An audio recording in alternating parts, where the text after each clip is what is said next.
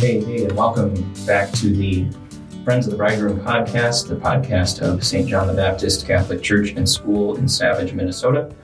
I'm your host, Father Ben Little, pastor, and again joined by our Director of Marketing and Communications, Sara Schneider. Hello. Good morning, Sara. Yes, happy to be here. Thank you. Thank you as always, and very good to be with you. And so we'll enter in with prayer. Let's pray in the name of the Father, and of the Son, and of the Holy Spirit. Amen. Good and gracious God, we present ourselves to you and are grateful for the gift of this day and this conversation. As always, we ask that it may bless whoever may listen to it and guide it with a generous outpouring of your Holy Spirit. And we especially ask for the gift of gratitude as we are here in this Thanksgiving week, that as our country offers you gratitude, and as we gather with family and friends, may we be enriched and lifted up in spirit. And we ask that you would be close to those who experience loneliness or sadness, or any families where there may be need of reconciliation around these times that we're about to enter this holiday season. We ask all this through Christ our Lord and through the intercession of our holy patron, St. John the Baptist. In the name of the Father, and of the Son, and of the Holy Spirit. Amen. Amen. Wonderful. All right. So, Sara, we have the long-awaited letter. Anticipated. Yes, there was a lot of anticipation around this letter. Yes, and of course we're talking about the Archbishop's letter, the post-synodal, meaning just coming after the synod, his pastoral letter to all of the faithful, all the Catholics of the Archdiocese of St. Paul in Minneapolis. We have been praying for him throughout this process, specifically many times. I know you've called to prayer to pray for Archbishop and his, to give him wisdom and a lot of that leading up to. I kept saying, I think for a while I was saying, pray for the Archbishop as he takes up his pen, to use, because I love phrases like that. But then it occurred to me, he's probably not using a pen. He's probably using a keyboard, and he probably has people helping him with it. Yeah, I wondered about that too, especially when I read it specifically. I thought I was listening for his voice. Mm-hmm. I'm so used to your writing and know your voice in that, but Archbishop has a very distinct voice. He does also too. So I really felt like most of the reading, it really did feel like his voice. There were some parts where I'm like, okay, that seems maybe an extension. But you have, this is a 60-page document. A mere 60 pages. Light reading. So, praise God that he had the help that he did help to get this. But I did really feel like it reflected him and his voice. I really felt like I could hear him somewhat in there. I am interested to know, I know that you, leading up to the release of the letter, were invited to a dinner. Can you tell us about that? Right. So it was really thoughtful and gracious of the Archbishop and the whole team of people at the Archdiocese who were responsible for the synod, that they wanted as a just a gesture of fraternity and affection and being grateful for our work as priests and especially as pastors. So all the priests were invited to a dinner on Friday evening last week. The letter was electronically released to everyone at about 2:00 in the afternoon on Saturday last weekend, but we had been to this dinner on Friday evening at St. Peter's in Mendota, which is a place because they have a very, very nice facility, and because they're centrally located in the Archdiocese where a lot of archdiocesan gatherings are held. But we had a dinner and prayer, and the Archbishop gave to each priest sort of a glossy copy. A very nice copy. Very nice copy. And then also kind of an accompanying smaller document that I have here in front of me that kind of gives us a little bit more of a little more instruction on how to implement each year of the phase one of what's contained in the letter, of the instructions that are contained in the letter. So, did a lot of priests come to the dinner? Yeah, I think the majority of priests did. I don't think it was everyone, but most priests were there. A good number were there, and it was really kind of simple. We prayed Vespers, we prayed evening prayer together, and then sat down, shared a dinner, and then the Archbishop and Bishop Williams gave some thoughts to us, and And then it was really just a moment to have some time together. Mm-hmm. And then we made our way out. Right. Was there anything you were left with that he said that struck you that evening? Yeah, I think the thing that struck me the most was actually something that Bishop Williams talked about. And Bishop Williams, of course, are coming up on his first anniversary as a bishop, as our auxiliary bishop. Already? It's already been? Yeah, it was in January. He was named around this time last year. Maybe, I can't remember exactly when the news came that Pope Francis had named him, but his consecration and he became a bishop, I think, in January. Okay. I remember I was ice fishing and couldn't go to his ordination, but timing wise for him, he becomes a bishop and takes up his office, and this is one of the things that he has really been tasked with is the implementation of the synod. Mm. So Bishop Williams offered some reflections which were very good. The hopes. I think for me, and for many pastors, that to be really candid here, this is asking a lot of us. Right. This is asking a lot of us. But at the same time, I think the Archbishop and Bishop Williams are really keenly aware that we are, very very heavily burdened in some ways. Well, he says that too. Yep, and he acknowledges that in the letter. And then this is what Bishop Williams said, is that, really this is about, through this initial work, which we'll continue to talk about here, I think, in this conversation, that sort of the heavy lift here at the beginning is for the sake of lifting up this team of 12 parishioners who are going to surround each pastor, and then hopefully begin to lighten the burden, right? To share in the responsibility to walk with the pastor and enable him to work with others and implement this vision of the synod with some it's modeled on the apostles. Jesus calling the 12 apostles to go out, and so I was appreciative of those reflections. Still doesn't change the fact that this does seem like a lot of work at the beginning, in the midst of many of the other good things that we're doing and that we're responsible for day in, day out. But I think that is the hope, that we have a church which more and more through living this vision of the synod in this letter, that more and more lay faithful will be lifted up, will be more aware of their unique gifts that are given to them in their baptism and in their confirmation, and put those gifts at the service of the church and actually support our priests. Right. And it's a big commitment for the 12. Mm-hmm. Were you given some direction on how to choose the 12? Yeah. So backing up to this past summer, people might know that every other summer, the priests of the Archdiocese gather together for our biennial assembly. So every other summer, usually it's in the odd number of years. Mm-hmm. So the last one we had was in 2021.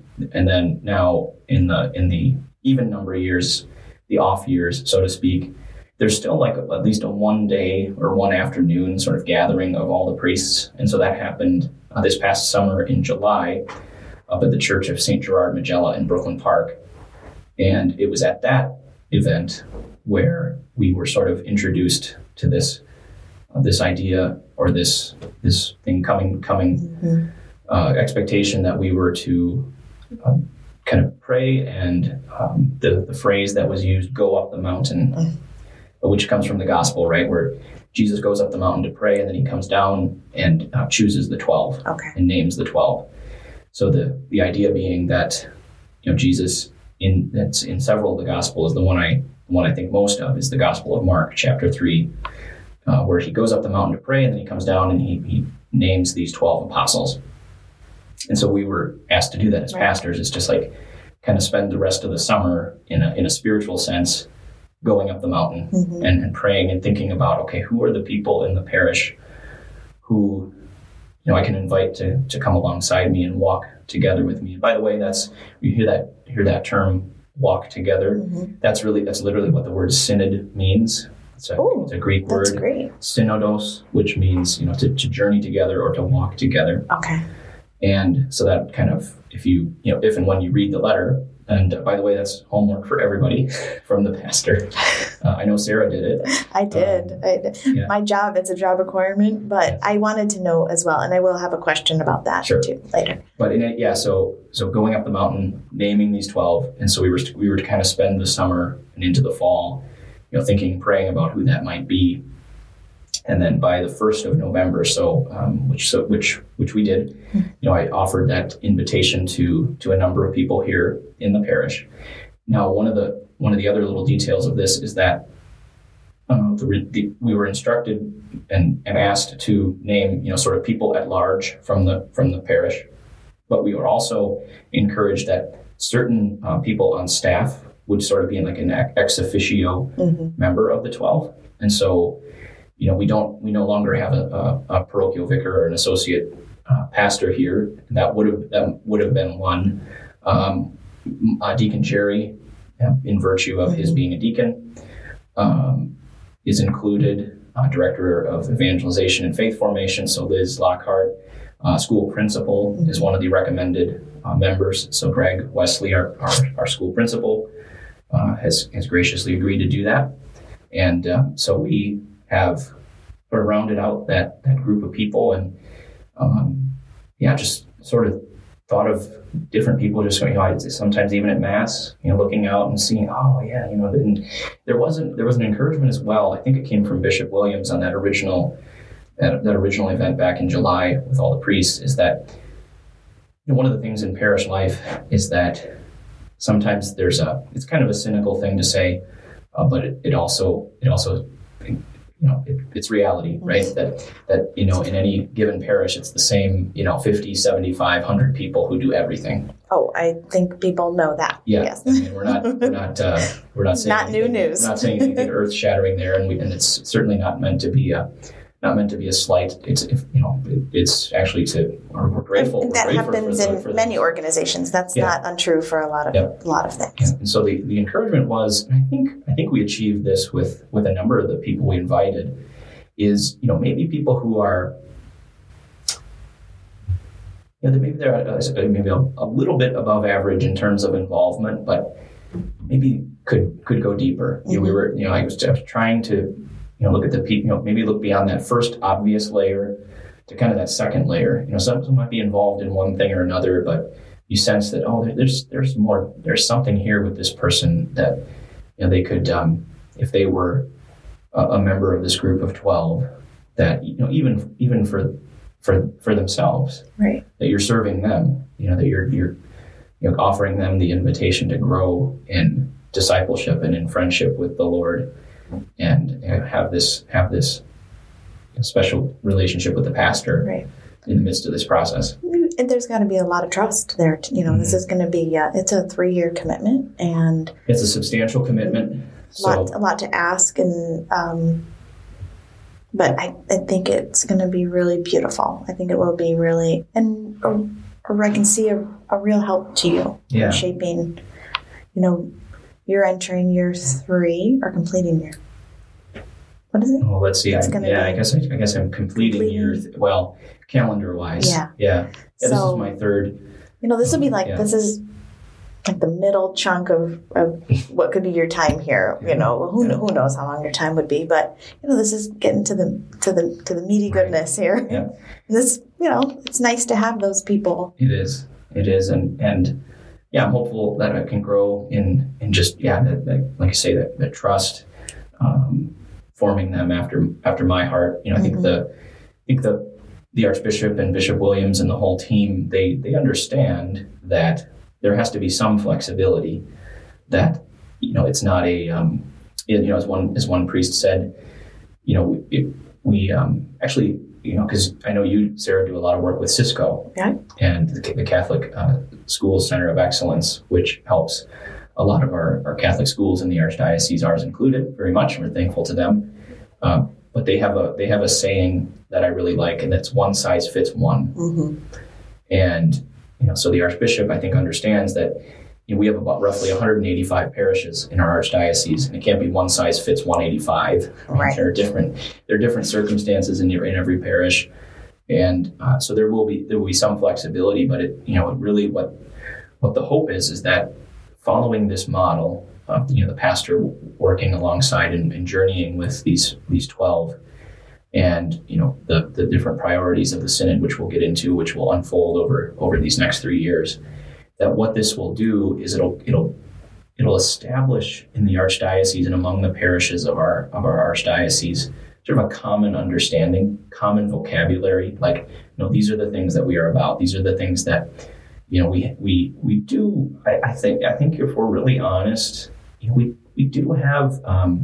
I guess you could look at it positively, like we have a lot of diversity, or we have a lot of variety mm-hmm. in the styles of parishes, and down to the way we celebrate the liturgy, or the things we focus our time and energy on for outreach. There's a great variety, but that's good to a certain point. But if it begins to be the sort of thing where someone can kind of go parish shopping, right? And that I don't like what's happening at this parish, so I'll go, and they're wildly different. Like, you have a totally different experience. Like, the Archbishop wants there to be unity, not to reduce everything to a very narrow. But there should be priorities that are to be found, getting implemented everywhere across the board. Right. So you get this letter Friday night, mm-hmm. and was it what you expected? Yeah. Yes and no. I mean, it's long. I actually didn't think it would be this long. And to be fair, it's long in part. I mean, there's lots of images in it, lots of really actually it's beautiful images, very very nicely made and laid out, as I'm sure you can appreciate. Yeah, it's gorgeous. With your a lot of hard work went into it. And there's a lot. There's a number of pages that are more like bullet points, mm-hmm. lists of things that aren't just pure text. Right. But I was actually struck by the some of the scriptural mm-hmm. reflections.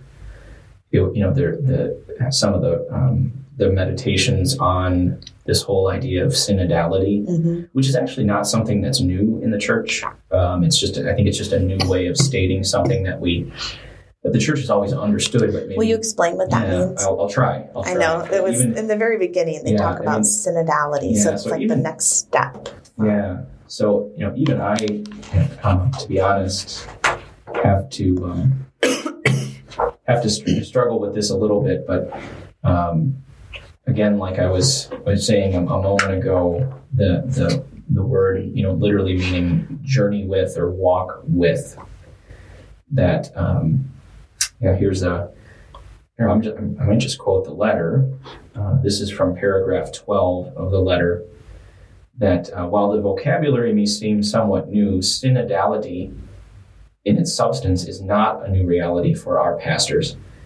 Many have already been walking together and experiencing fruitful collaboration with parish pastoral councils and parish finance councils.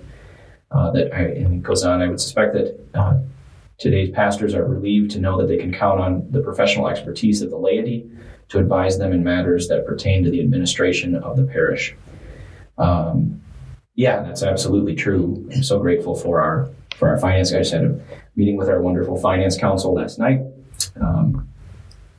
But that this is really sort of reintroducing us to the idea, or just sort of holding up again and shining a light again on the fact that all the faithful have a responsibility through their baptism to share in the mission of the church.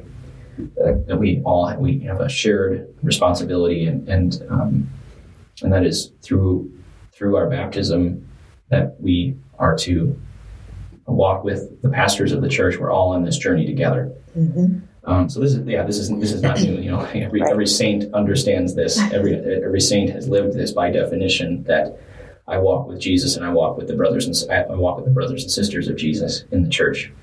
That I'm not just a spectator. Right. Yeah.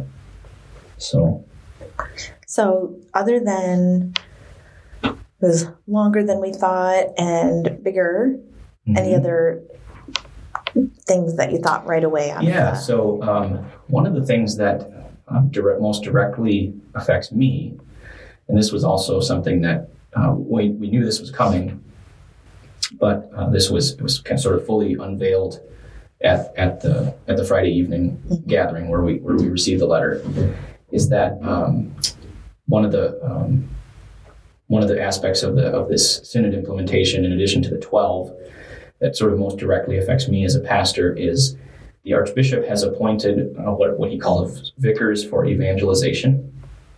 And these are priests who the Archbishop has sort of chosen on the basis of they have a gift for evangelization. Who now I happen to think that we're doing a pretty good job of trying to be evangelistic here at St. John's. But these priests were introduced, and each of them is a pastor, and each of them will be responsible for 2 deaneries of our archdiocese. And for those who don't know, I think maybe we've talked about it before on the podcast, but a deanery is just a smaller geographical region of the archdiocese. And we have 16 deaneries in the archdiocese. One of which is like a deanery without borders. It's all the institutional priests, all the priests who teach at the seminary or who are hospital chaplains or things like that. We don't actually have a parish, but so the archdiocese is kind of broken down into those smaller regions, and all of the priests of those parishes meet together as the priests of that deanery. We're at Deanery 8 here, and I happen to be the dean of Deanery 8. Okay. And that's why, for instance, I was actually at the Synod Assembly back in June. But in any event, each of these vicars of evangelization will be responsible for meeting with the pastors of 2 deaneries. So Father Tony O'Neill, pastor of St. John Newman in Egan, who is a good friend of mine, he is the vicar for evangelization for our deanery and one other. So he'll go, he'll make periodic visits to each priest. Priests within our diocese were asked then to be vicars, right? Right. So in addition to any of their normal priestly duties and executing the synod and the 12 at their parish. Yes. And they're going to be vicars for others. Correct. Wow. Yeah. No, it's a huge commitment for those brothers who said yes to that. And so I'm trying to think back up a little bit. So a vicar, it might be good to just sort of to spend a little time talking about that, just to help us understand. So whenever you hear the word vicar, it basically means, if you think of the word vicarious, which is where it comes from. So the Archbishop, this is one of the things he and Bishop Williams mentioned, is that he really wants to be able to, if he could, he would love to meet with every pastor regularly, just to see, okay, how is the synod going? How are things going with your 12? What are the things you're working on to implement? What's contained in the letter. But he knows he can't do that. He can't possibly, he just, with so many responsibilities. But he wants to. So whenever a bishop, bishops have many needs like that, where they can't personally exercise their authority as much as they'd like to. And so they have a vicar. There can be vicars for many things. So there's a vicar general. The vicar general is sort of like the right-hand man of the archbishop and actually carries the archbishop's authority into many decisions. And so we actually have 3 vicars general. There can be numerous ones. One, of course, is Bishop Williams, and then Father Charlie Lockowitzer, and then, of course, someone very well known to us, Father Mike Tix, a former pastor here at St. John's. So they are part of the Archbishop's sort of senior staff, and they are vicars general. And then, for instance, there's a vicar judicial who who is the Archbishop's vicar for all things pertaining to canon law. So like the marriage tribunal, other canon law needs, things that have to do with the church's law. And that's Father Michael Johnson, a good friend of mine. And then, a bishop can appoint a vicar really for any number of things. Okay. And so he has appointed these vicars. When you're appointed, you're appointed. So I have chosen you and you're appointed, or is it an ask? It's an ask. I think in this case they were asked. Okay. And they said yes. And so they have this title that they're really actually acting in the bishop's name and with his authority, to go out and, kind of assist and encourage us. One of the things that the letter mentions, and it was mentioned at the dinner when these priests were introduced to us, is that they're supposed to be like a Barnabas. So you remember in the Acts of the Apostles, St. Barnabas, the companion of St. Paul, and he's known as the son of encouragement. That's one of the scriptures say that about St. Luke in writing the Acts of the Apostles, tells us that he was a man full of the Holy Spirit, and he was encouraging. He was just he was a saint who just had this encouraging manner about him. And that's I think the hope is that these vicars of evangelization, modeled after St. Barnabas, kind of coming with representing the Archbishop to encourage us to kind of meet with us and say, okay, here's all, and they'll be moving around and observing by talking to us as pastors, the things that are working, the things that are not working. Here, have you tried this? They're doing this over at Saint whatever. And I think that's the idea with these vicars of evangelization. When you explain it like that, it starts to make more sense to me in terms of why the letter indicates, the pastoral letter indicates the plan. It's a 3-year plan. There's some timing, there's some structure to it. Because when you explain it like that, there's a lot of parishes. Yeah. And then to be able to help each one, to assist each one, to give them the tools they need, to give them the support they need, that's going to take time. And everyone is going to be on a different timeline. Yes. So to speak. Because that was one of my takeaways, like, this is interesting. Here's these 3 things that we want you to do. But we don't want you to bite it all off at once. We want you to piece it out and tackle, one thing a year, building upon one another, which I thought is thoughtful. But some of my thought was, okay, well, you're giving us this letter in November, and really this first challenge, this first bullet point, so to speak, isn't really starting until next summer, I believe, 2023. Right. So my thought originally, I was like, well, what are you doing now? What are we doing between November 22 and June or July 23? But this helps make more sense of it to me. And I'm, we've got to lay the groundwork. We've got to get the people in place. We've got to do the training. Yep. We've got to do, because each of the 12 is asked to go to, what is it? The School of Evangelization. That's right. Yep. And so it's associated with the Archbishop Flynn Catechetical Institute, which a number of our parishioners have done. One pretty well. Yeah. A small St. John's group this year. Yeah. But over the years, a number of our parishioners have participated in that, and I think that's bearing fruit. So so that helps me a little bit talking through it, and maybe helps answer some other people's questions, like, why is it such a long process? Or why can't we start implementing his requests now? Everything is being built really specifically. We want to really bring people to the table. And I think it's really great to equip the 12 with this learning and the School of Discipleship, Evangelization, that kind of thing too, to have that full awareness to be able to better support you. Yeah. So that's all in the timing of it, which now, and then with the vicars and the challenges on each of them and how to support the deaneries, that's a lot. It is a lot. And at the same time, we're already doing a lot, and I have some hope that some of the things we're already doing. For instance, the priority of this first year, and then you're absolutely right. With the over the coming months, the winter and spring, we are setting up the foundations and getting everything into place.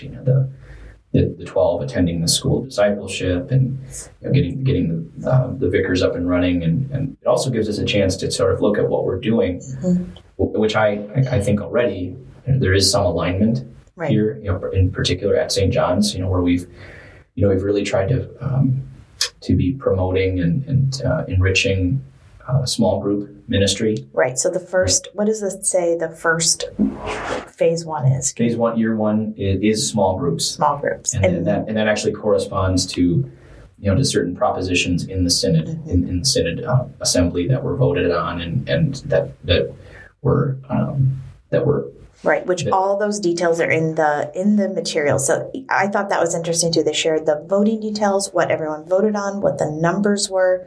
So they were very transparent with, this was chosen by the people. The people elected from each parish that came to this event voted and helped to determine the priorities for our entire diocese. Yeah. So that's all in there, which was really good to see. Yeah, and those priorities themselves, they didn't just come from nowhere. Right. They came from all of those prayer and listening sessions that had taken place, overall, actually, in so many of them, during COVID. Yeah. It was really extraordinary that we were able to still sort of collect and pour over through right. and through so many things, so many bits of information and people's feedback.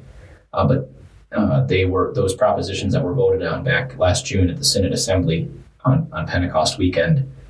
Yeah, those truly come from those are the voice of the church. Right.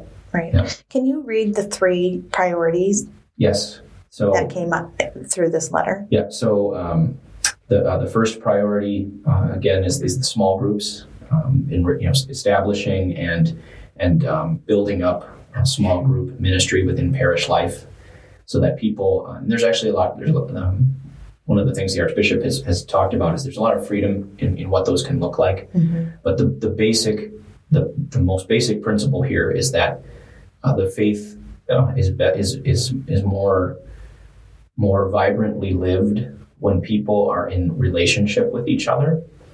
What for me this is that when I look out on Sundays and I see I say you don't know with certainty, but you say are people just showing up for Sunday and then are there people entering into real relationship and accountability and with a small group of other people here? Are people rooting their lives, their friendships, their how they really come to know themselves in relationship with other people here in the parish? And whether that's around whatever common interests it could be a Bible study, could be families, parents with children around the same age who come into association with each other through some other thing in their life that their children share, but can they say, oh, hey, I know we're always all in baseball or dance or something together, and we all go to St. John's. Like let's have a small group where we meet regularly and actually talk about things of faith and grow in our faith together. And that's kind support of the idea. Support each other too. Support, and because it's hard. So that's the priority of this first year of the Synod implementation. I do want to touch on that. You mentioned St. John's does have a lot of small groups, and they are wonderful groups. So I don't want anyone in any of those groups to think that those are going to change or need this or need that. I think that's one of the beauties of seeing this and knowing that this document hits for across a whole diocese. Yeah, if anything, we want those people to continue and grow and what's bringing them life, but also be willing to say, hey, like this is something that's really blessed me in my life. I want more people to share in it. Absolutely. So, we're excited that we have a strong base on that, and with our Journey of Faith groups, our Friday morning faith sharing, our Cana Moms group, our Divine Mercy group. That man is you. Yes, we have some wonderful groups in existence here. Really so that and in that way of reading it, was it hard? Was it hard to be like, wait? Yeah. So one of the if I can be perfectly honest and still very respectful and obedient to the Archbishop, There is a little bit of a sense in which, well, we went through all of this to kind of arrive at what we're already trying to do here. Right. But I have to sort of choose to hear this and receive this as pastor, in the sense that, okay, it's a confirmation of what we're already feeling moved to do, and so if I can right. look at it from that perspective, and I think there is still freedom to say, okay, this is what it's going to look like here at St. John's. Right. And there's an opportunity to flourish, and he really does speak a lot in the letter about the evangelistic part of it. Mm-hmm. And maybe we are existing in our groups now, but maybe we aren't sharing the message enough, or maybe we aren't doing personal invitation, or in any effort, it can always be more. Yeah. So I do think that he is really trying to weave in that evangelistic approach to within that small group. So we are so blessed and have great people leading, great people coming, and see the fruit and the joy that comes from those groups, and we do want to share that and invite others. Yeah, and we do, but then I'm also always aware that there are people who just aren't connected. Right. I actually hear that fairly often from young adults, and this is not just I think we're really doing some great things with young adult ministry, really trying to put out good invitations to good things that bring people into relationship. That's just a humanly and just naturally difficult time and season of life to connect with other people. Very hard. You're always going to be just facing those kind of built-in things, and that's true not just of young adults, but just really each sort of demographic right. of people has its own set sort of built-in challenges in our modern society, in our postmodern society, and in our time. But we have to keep at this, and it's things happen when relationships form, right? And so just to highlight it even more, right? What was the second phase or the second year's priority? Yeah, can I just say one more thing about the small groups? This is something that I've been kind of since, and I will be perfectly honest. Sara, you're a lot better than I am. I have not actually poured through paragraph by paragraph the whole letter. I've been kind of, grabbing little bits of it. But one of the things that I've been, with this emphasis on in the first year of the Synod on small group ministry and small groups within the parishes, the thing that has kind of the thought I've had, or the inspiration I've had in praying with it a little bit, is one of the things that we've really tried to move toward in these last few years is an emphasis on family formation. And it sort of occurred to me then that, I don't think the Archbishop necessarily says this anywhere. I think everything he says supports this, is the family is the original small group. Right? The family is the original little cell. So when we, for instance, have really tried to focus, sacramental preparation and faith formation with a greater emphasis on the role of the family as a whole, and moving away from sort of the drop-off culture. I know that's been a stumbling block to a lot of people, and I have great awareness of that. I want people to know, but the family is a small group. It is a small body of people who are bonded together in love, and that's where children, for instance, are introduced, to a God who is love by the love of their parents. Mm-hmm. And not in every case, we talk about families take different forms, but in general, this is I think that fits. I think talking about it and looking at it that way fits within what the Archbishop is laying out here in his vision of the importance of small groups and relationships with a few, special relationships with a few people in which the faith is lived and experienced and received and taught. So I just wanted to say that that's a little bit of my takeaway, or my little sort of riffing on what the Archbishop is. It's a beautiful reminder, especially when the family is under attack. Right Absolutely, now. Mercilessly under attack. So and we will always defend it. Yes. And so moving on, the second year, so beginning in July of 2024, is focuses on the Mass. Mm-hmm. And this was the second great priority that kind of arose from all of those listening sessions. And then the propositions in turn were voted on at the Synod Assembly. And there was just a great yearning among the faithful of the Archdiocese for greater emphasis on the Mass and education, formation about the Mass, mm-hmm. and the centrality of the Mass in the life of the Church. Right. So that'll be a focus. And now here's where there's a nice sort of say alignment with the work of the Holy Spirit in another way in our church. Those people listening might be familiar with the Eucharistic revival. I've written about it, right. Quite a bit, and it's something that the bishops of the United States have undertaken, and so that's ongoing as well. And so that'll line up very nicely. That's a national thing. Mm-hmm. Okay.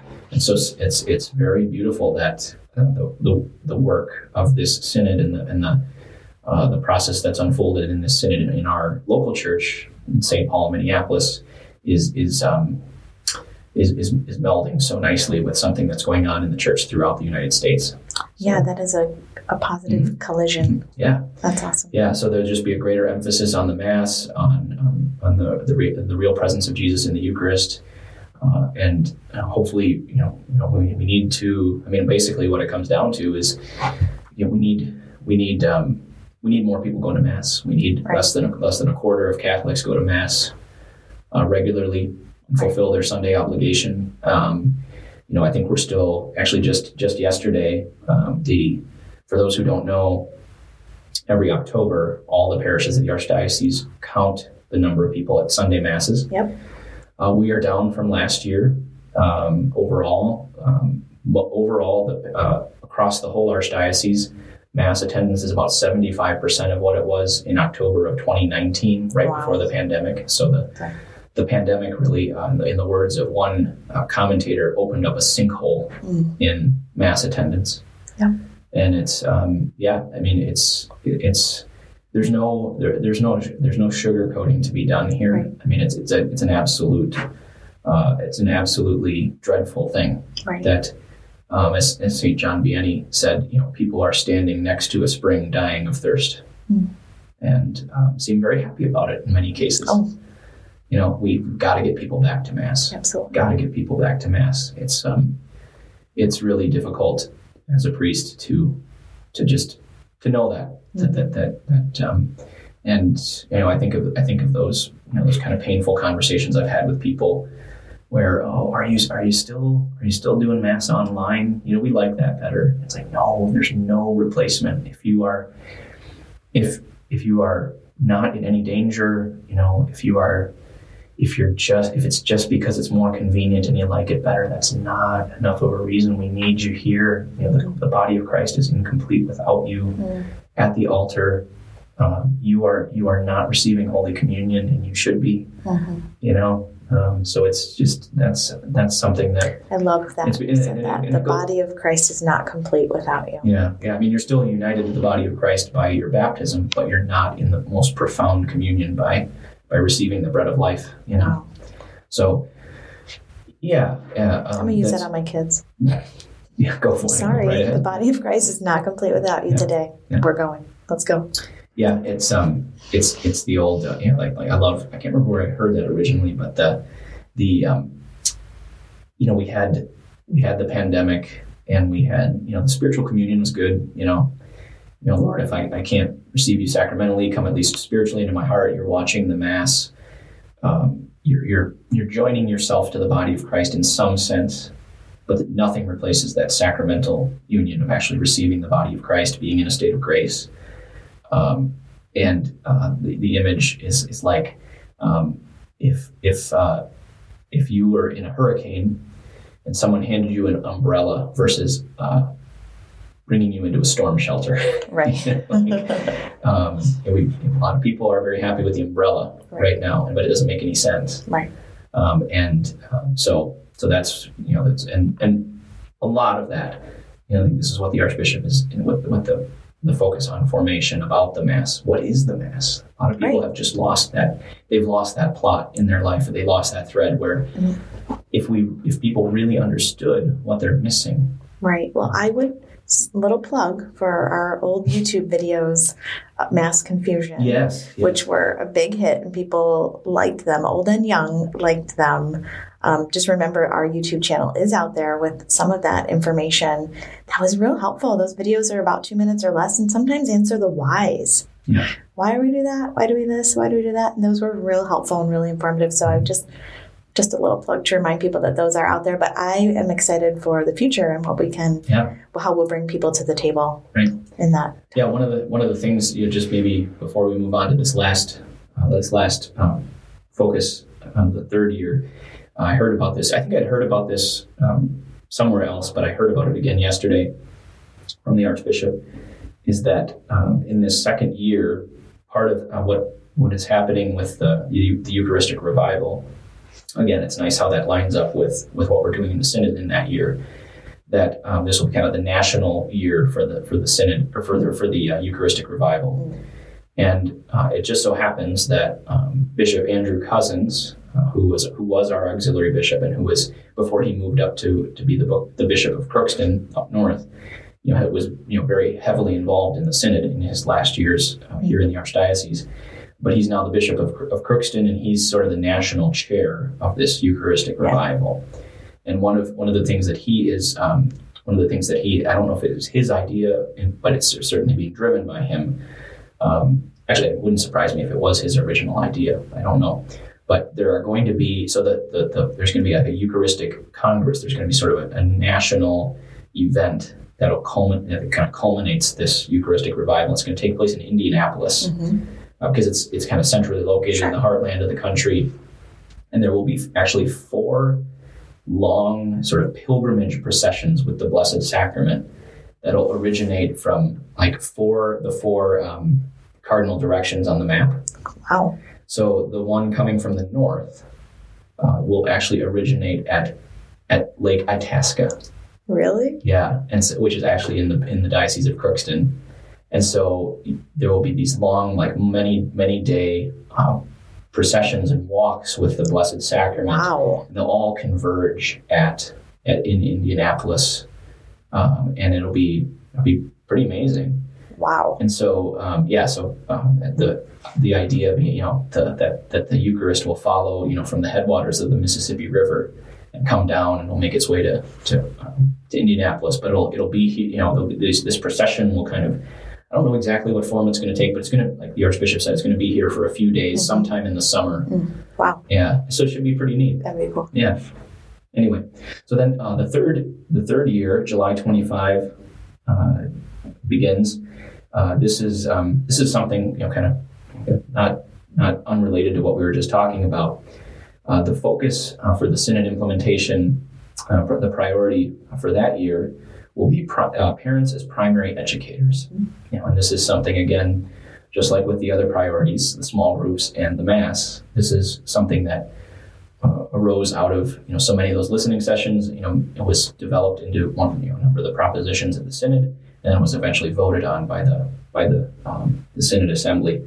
And the idea being that we were talking about this a little bit with the family, and how we really want to emphasize that parents are the primary educators of their children in the faith, in the things of God.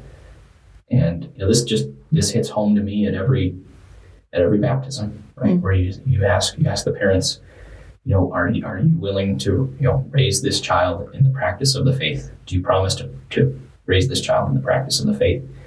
One of the things when I teach baptism class is I always use the example of the experience of when I was a freshman in high school. And have I ever shared this one with you before? And I loved baseball. I still love baseball. I was never all that good at it, but I tried out for the freshman baseball team at Cretan-Durham Hall, and I did not make it. But one of the things that I had done, I had successfully convinced my parents to send me to this clinic over Christmas break of that freshman year in advance of trying out for the freshman team in the spring. And I begged my parents to do it. And then I think they finally sort of they finally said yes. And so I got to go to this baseball clinic, and it was because they realized that they on their own couldn't give me all the skills I needed. Right. And then ultimately even that wasn't successful. But I always use that as to contrast with the fact, with what the church believes and what I see and I experience and I know is true, is that parents always have exactly what they need to raise their children in the faith. A lot of parents think they don't. Mm. And I think that's largely what's contributed to sort of the drop-off mentality and the drop-off goal. I'll just do what my parents did for me, and everything will work out. And we know it's not working out. Mm-hmm. It's not working, and it's not because that's bad or that's wrong that parents think that way. It's natural that they think that way. It's what has been done for so long. But my parents knew that they couldn't give me anything more with baseball, and so they shipped me off to an expert.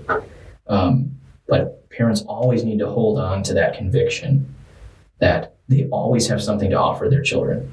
When children see their parents praying to God, serving God, going to adoration, going to mass, praying in the home, loving one another. Yeah. The evangelistic power of just love and mercy. And asking them, what do you think about the fact that God became man? Right. What do you think about the fact that we believe in, what do you think it means that God is three persons in one God, the Holy Trinity? What do you think it means that Mary is the mother of God? These things that parents more than anyone else can form like the way their children think, mm-hmm. and they can. I even think of like, when I'm with my niece and sometimes I'll pull up Google Images and just enter Jesus or Mary, and we'll just scroll through. That's Jesus. That's Jesus. That's little Jesus. That's a big Jesus. Yeah. But it's all Jesus. Right. So now she can recognize, it's Jesus. Oh, right. Well, she's so lucky to have you. That's a side note. Well, but actually, even I realize I can't do as much as her parents could do in that regard. And thanks be to God, I think they're trying. Yeah. But that's what the Synod. That's what that was what that movement was, mm-hmm. to set that as a priority.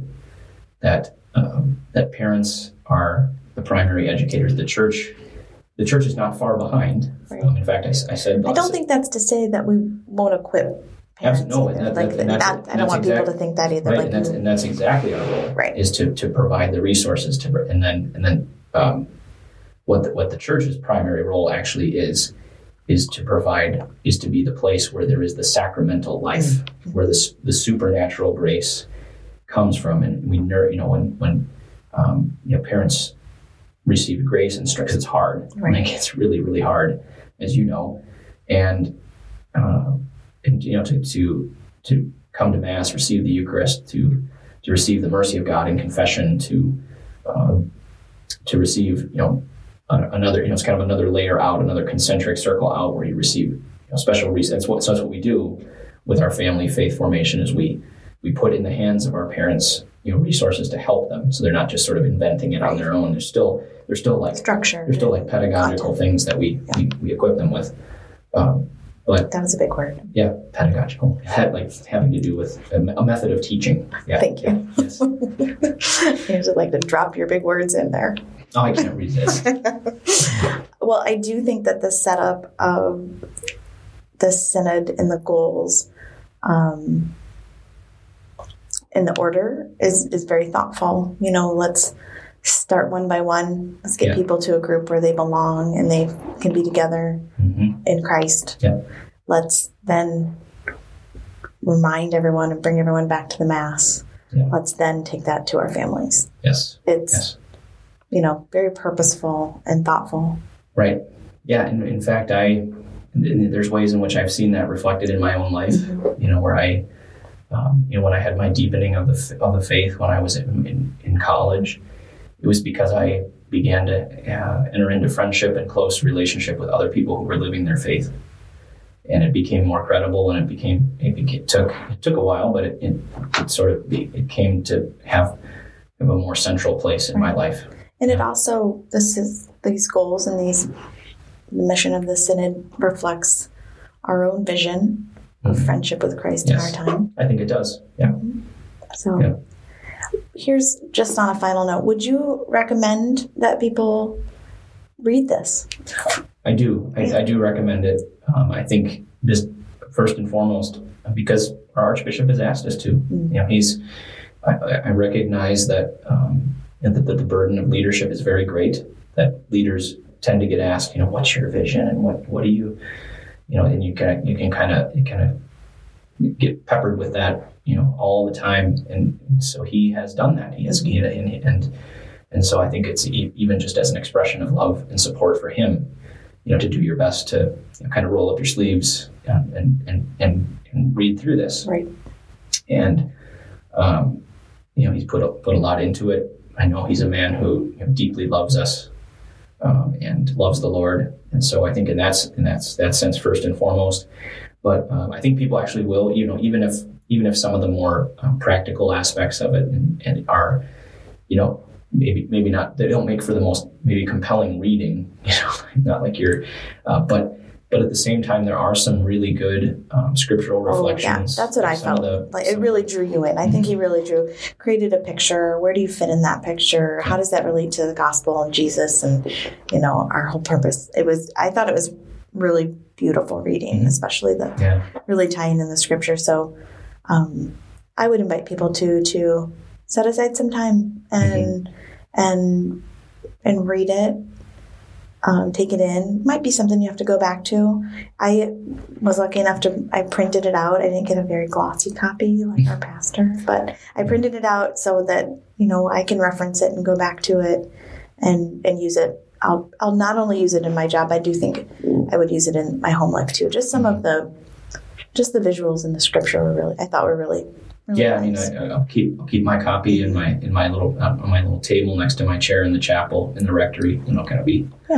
That'll be its place. And there's a lot of content in there. So indeed. But we invite you to find that resource. It is on the Arch website. You can very easily Google Synod Letter or Pastoral Letter, and it will in our diocese it will pop up. It's right on the front page. So if you want to, there's a PDF version. Yeah. There's some accompanying materials they have provided. All the materials for us. Yeah, in particular there's a video where you kind of it's a primer a little bit on what to and then there's some content where the Archbishop and Bishop Williams are asked, kind of elaborate on certain things, and all of that's helpful. A friend asked if there was an audio copy yet, and I was like, excellent idea. I do not think so, but excellent idea. As a fan of Audible, maybe I could. I know we could get a side hustle in here, do a recording for them. Yes. Yeah. One of my best radio voice. I'm going to send them this podcast and say, food for thought. They'll love it. They might. Yeah. Great. Well, I know that you're in between fishing seasons, but I think there's been some hunting on your calendar. So you want to give us the update? Yeah, I regret to say I've hunted. I've sat quite a bit this last week. I was up in the Upper Peninsula of Michigan with my brother-in-law for 2.5 days of hunting. Saw a lot of does, but no antlers.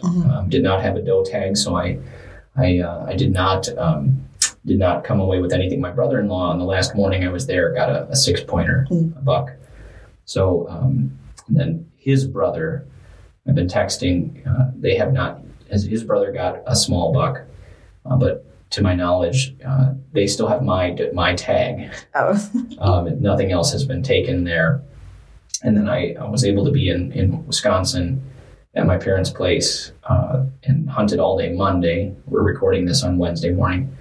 And nothing.